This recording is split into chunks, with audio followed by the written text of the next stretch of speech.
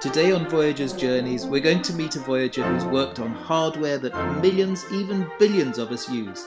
The early iPhone, Beats headphones, the Google Pixel Book.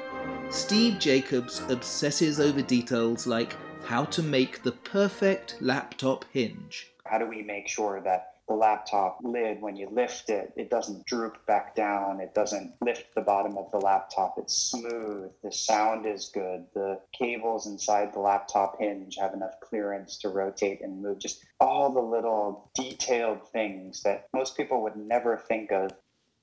I'm David Rowan, welcoming you to Voyager's Journeys, the podcast where we meet some of the impact-driven people inside the Voyager's community. Today, I want you to meet Steve Jacobs. Steve builds things. He's built things that you and I use, and he's taken some tough decisions on making products really work so people love them. We're going to talk about some of those products and what Steve has learned. But first, Steve, welcome to Voyager's Journeys. Thanks, David. It's a pleasure to be here. Thanks for having me. Now, when I mention products that people use, just talk us through a couple of the hardware products that you have been involved in helping shape. Sure. And I'll start by saying Steve doesn't build things, teams build things, and Steve's lucky to be on teams. Some of those teams include early kind of iPod, iPhone teams, Apple, a lot of the early Beats and Nest and GoPro products as they were kind of just starting to introduce that class of connected product into our lives. A lot of the early laptop work that various companies, including HP and Google, have done. Tablets for Amazon. It was kind of late 2000s, early 2010s, and a lot of these consumer electronic products were starting to come to fruition. And I got lucky. Right place, right time, great teams, and got to see some interesting stuff. But you also had skills that the teams needed. What is it specifically that you do as part of those teams developing some of these key consumer products? Yeah, so my background is in hardware engineering. I did mechanical engineering and material science undergrad and grad, both at Berkeley and Stanford.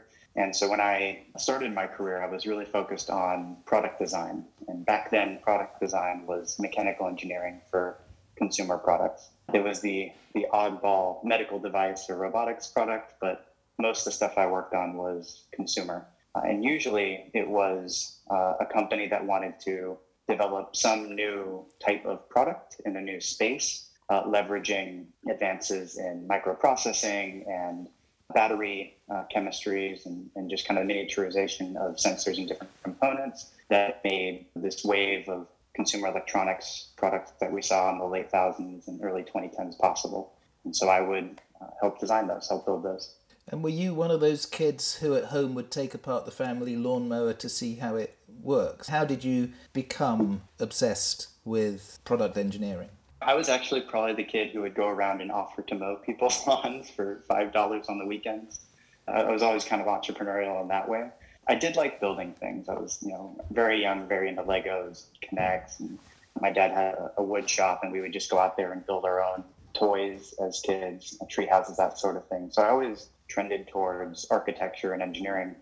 In high school and even middle school, I would find ways to weave it in. If it wasn't a school project, it was like building podiums for teachers who didn't have it in their budget to buy them. And what I realized as I was getting ready to go to college was what made me happy was building things, handing them to people, and then watching them smile.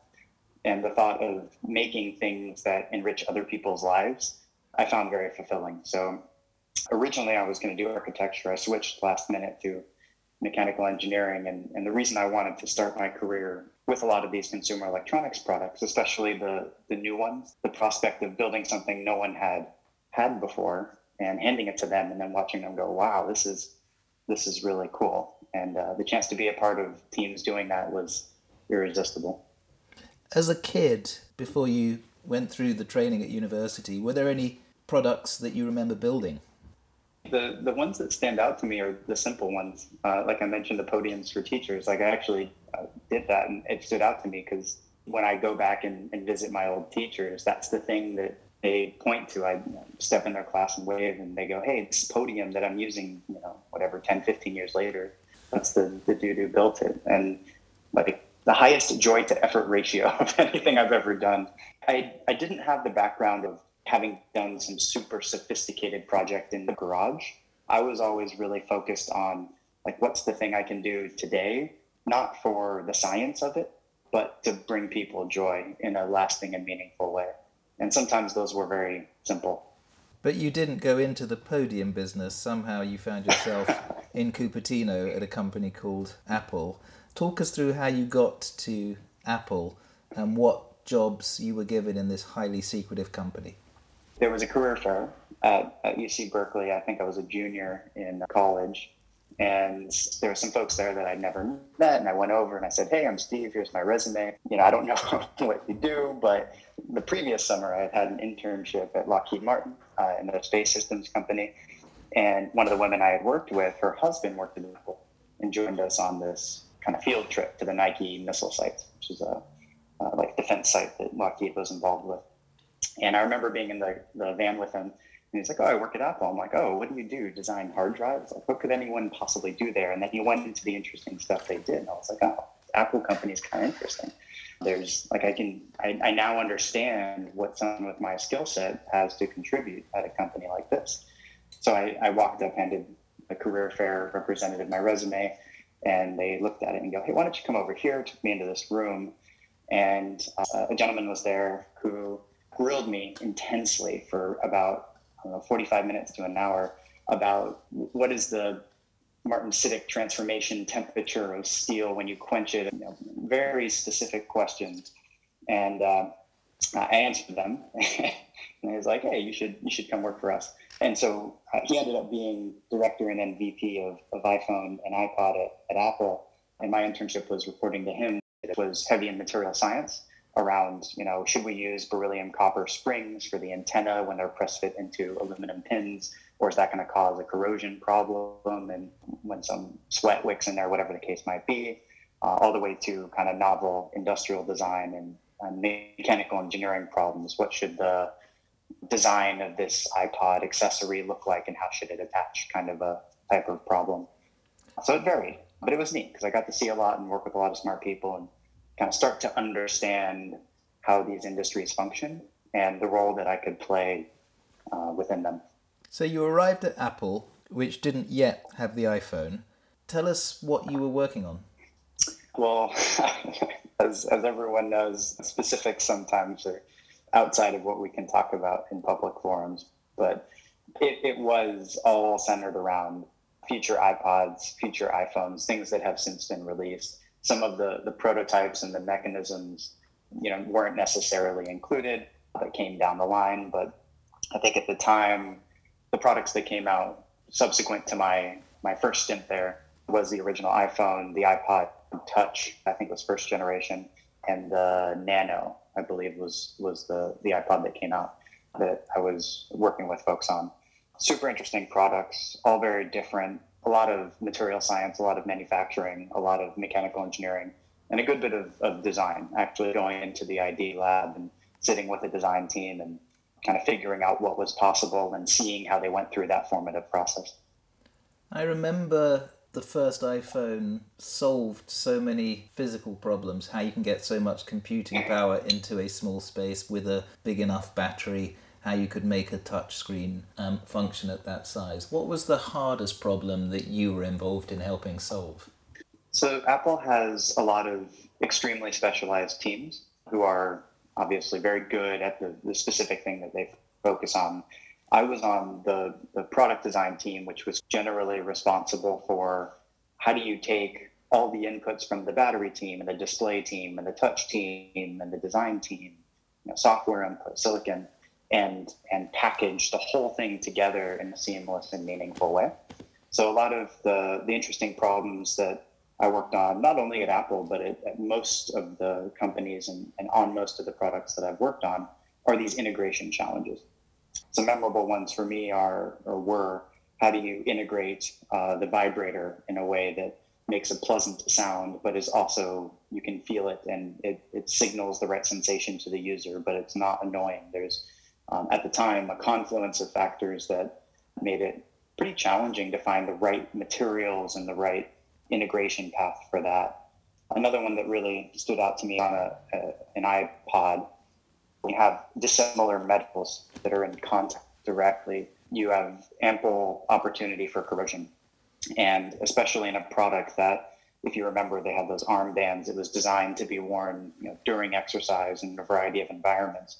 How do you make sure that there isn't corrosion within the products themselves? And Apple, obviously being very dedicated to building only the highest quality products, went to great lengths to check for that. And I remember I said, hey, I just took a class in this, to be honest. I was proud. I was like, oh, I just learned about this. If we put beryllium copper next to aluminum, next to steel, and they're all mechanically interconnected such that electrons can travel between them, and somehow there is ingress of a saline solution, such as sweat, right, where there's kind of conductivity within that solution, right, not the distilled pure water, but actual real life salty liquid, we could see corrosion within the product.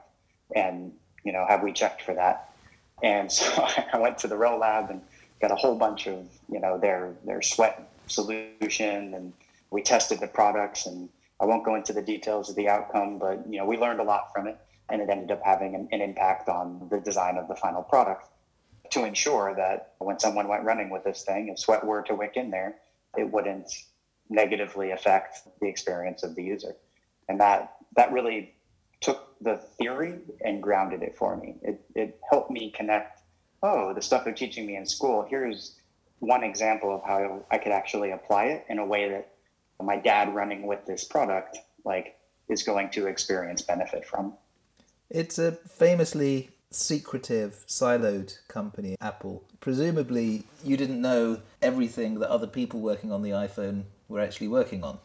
No, of course. Actually, that's one of the big reasons I decided to work elsewhere after that initial stint. You were very siloed.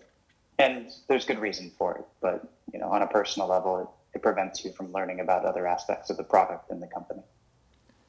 Did you come across Mr. Jobs? Did he shout at you at any time? Not at me personally. I was in a few rooms and got to bear witness to a few meetings, some calm, some less calm. Interesting to watch, but never the subject myself. Thankfully. And did you have any idea at the time that the iPhone was going to be so transformative to so many industries and cultures? No, I'd be lying if I said that I did. I mean, I thought the product was good. I thought it made sense. I understood it. I thought it would be successful. I'm a shareholder in Apple, right? I believe in the products that they were making. And I told my friends, hey, this is a cool thing. You should check it out. But I didn't understand the bigger picture, the bigger pieces, and the play that was unfolding right in front of me. What a brilliant early start to a career. So how did you follow that? What happened after iPhone?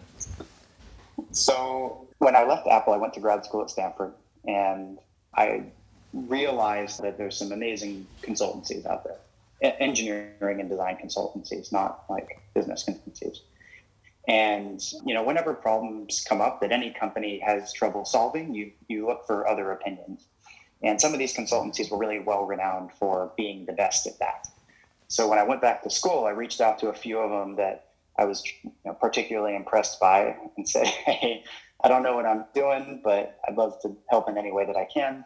And I got lucky. So first at Ammunition Group, which is Robert Bruner's design consultancy in San Francisco. He founded Apple's ID team, and if I'm not mistaken, hired Johnny Ive, who was the principal at Lunar and Pentagram. Really brilliant designer. And I think there were 5 or 7 people at the time. And I sent him an email after reading a Business Week article, and he was like, hey, this sounds super cool. Tell me what I can do.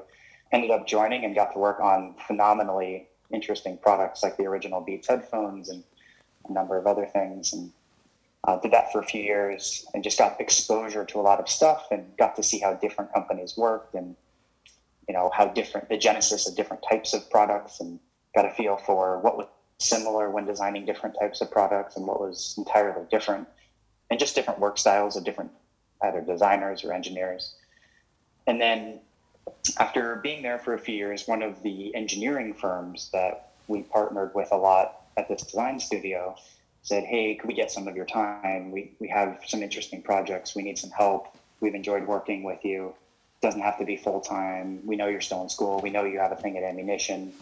And it was mutual. I had told them, I love what you're doing. If there's ever a chance, let me know. I ended up working there. Alloy was the name, and they were these tremendously talented mechanical engineers. Very early, I remember we laid the carpet together on their first office and got to work on a bunch of projects. And then finally, when I graduated from Stanford, I reached out and chatted with the founder of Function Engineering, one of the most brilliant product designers and mechanical engineers I've worked with.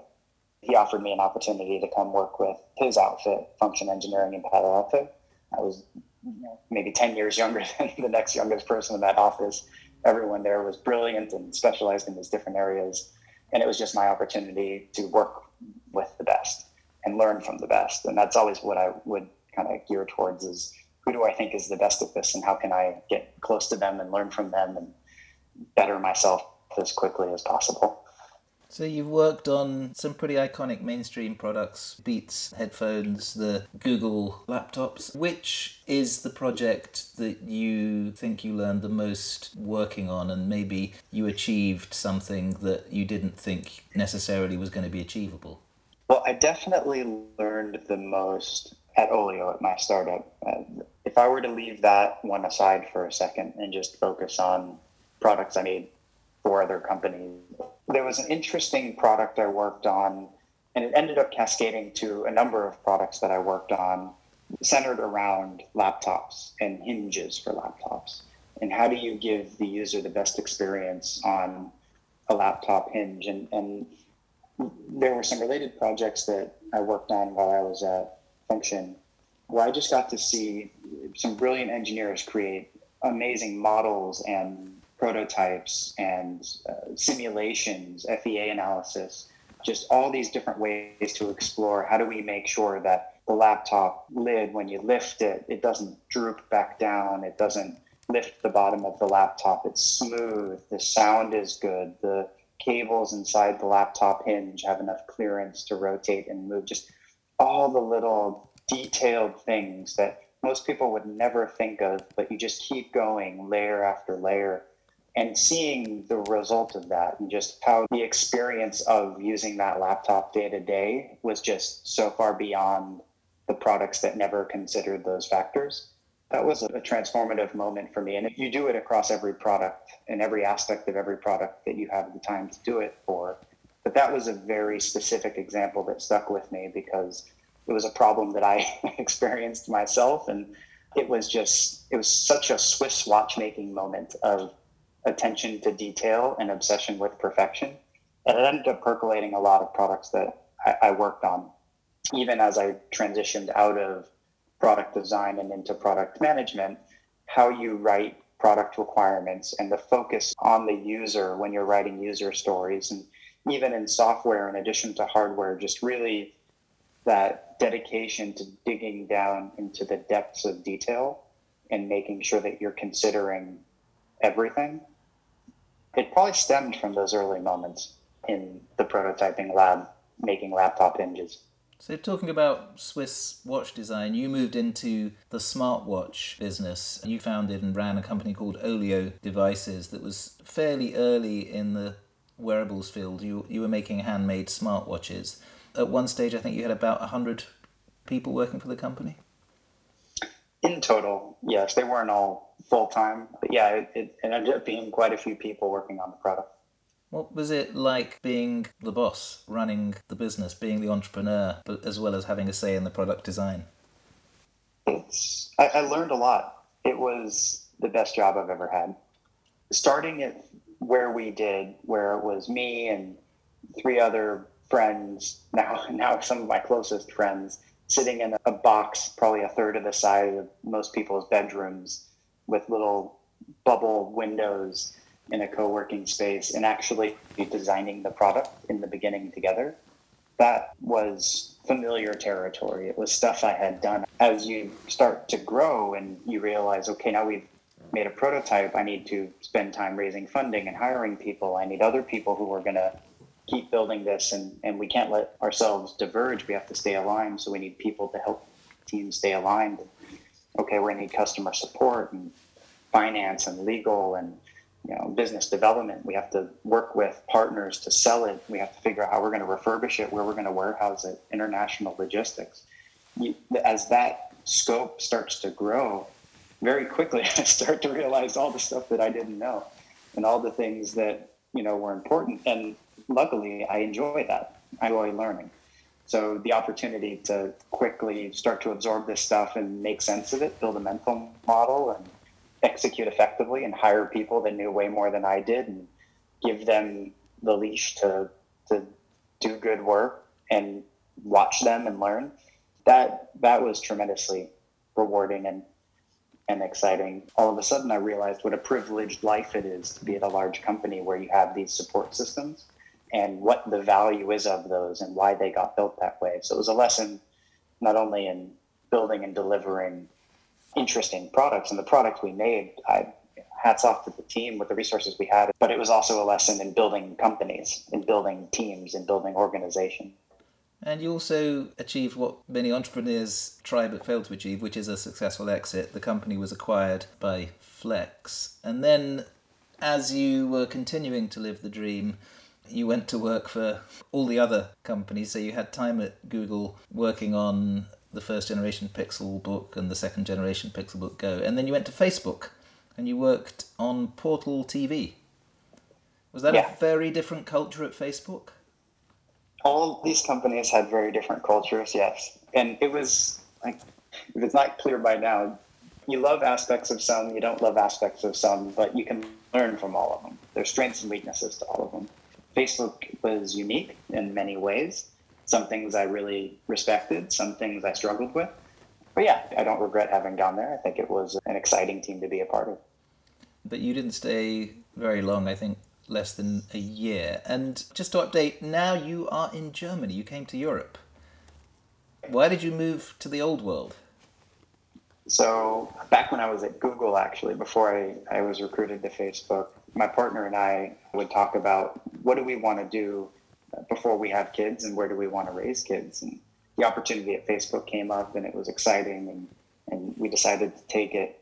But then come December of 2019, we said, hey, time is finite and it's racing past us at an ever increasing pace. What do we want to make sure we do before we run out of it? And one thing that had been coming up through the 8-year duration of our relationship was living in other places and being a part of other cultures, not visiting and not being a tourist, but really getting out of our comfort zone. I personally was born and raised and spent my whole life in the Bay Area. It's a wonderful place. And I feel very privileged, but it's still a bubble. And you're a fish in water until you leave. So I left Facebook and we moved to Germany a few months later. We had been searching for which city we wanted kind of January, February, and then meant to move in April. COVID hit, ended up moving in July. But it's been great. And it's been, again, an opportunity to learn very different approaches to work and to startups and to companies and to venture capital. So it's been a tremendous experience so far. So you're mentoring and investing in companies now? Yeah, I've been spending my time mostly advising and consulting for deep tech startups in Europe. I'd say the areas I've been most interested in are brain-machine interfaces, which are kind of the future compute paradigm in a lot of ways to the products that I worked on a decade or two prior. Space tech, synthetic biology, femtech, I think is a tremendously underserved product area. So working with startups out here and with venture capital firms and a little bit of angel investing on the side, but that's not my primary passion. And do you see yourself, Steve, coming back building a brain-computer interface business yourself, or are you happy now helping others build? Well, if the opportunity arises to be a part of someone else's vision that I agree with and that I think is on track and that I feel I can be a meaningful contributor towards and in the right capacity, then I'd be more than happy to play Huckleberry.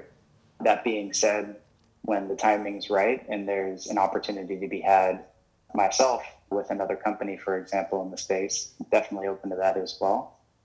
Can you bring synthetic biology and femtech to the brain-computer interface? That would be a cool gadget. You can only do it in space, I'm told. You have to combine all four. Last question, Steve. Voyagers, we help each other out, and it's traditional for people to make an ask to the group as well as an offer to the group. So do you have an ask and an offer? My only ask would be, if you know of any wonderful people or amazing companies in the spaces I mentioned, namely brain-machine interfaces, synthetic biology, space tech, and femtech, I'd love to meet them and have a great conversation. And if there's a way I can be helpful, that would be wonderful. And I think that's also my offer. It's a privilege to be here in Europe and see the emerging tech and VC scene, and greatness is in the agency of others. So to the extent that I can help other people do great work, I'd love to be a part of it. Steve Jacobs, team member, builder of extraordinary devices that we all take for granted, Voyager extraordinaire. Thank you for your time. It's been a pleasure. Thanks, David. I'm David Rowan. To learn more about the Voyagers community, go to voyagers.io. Maybe you'll even join us. Thank you for listening.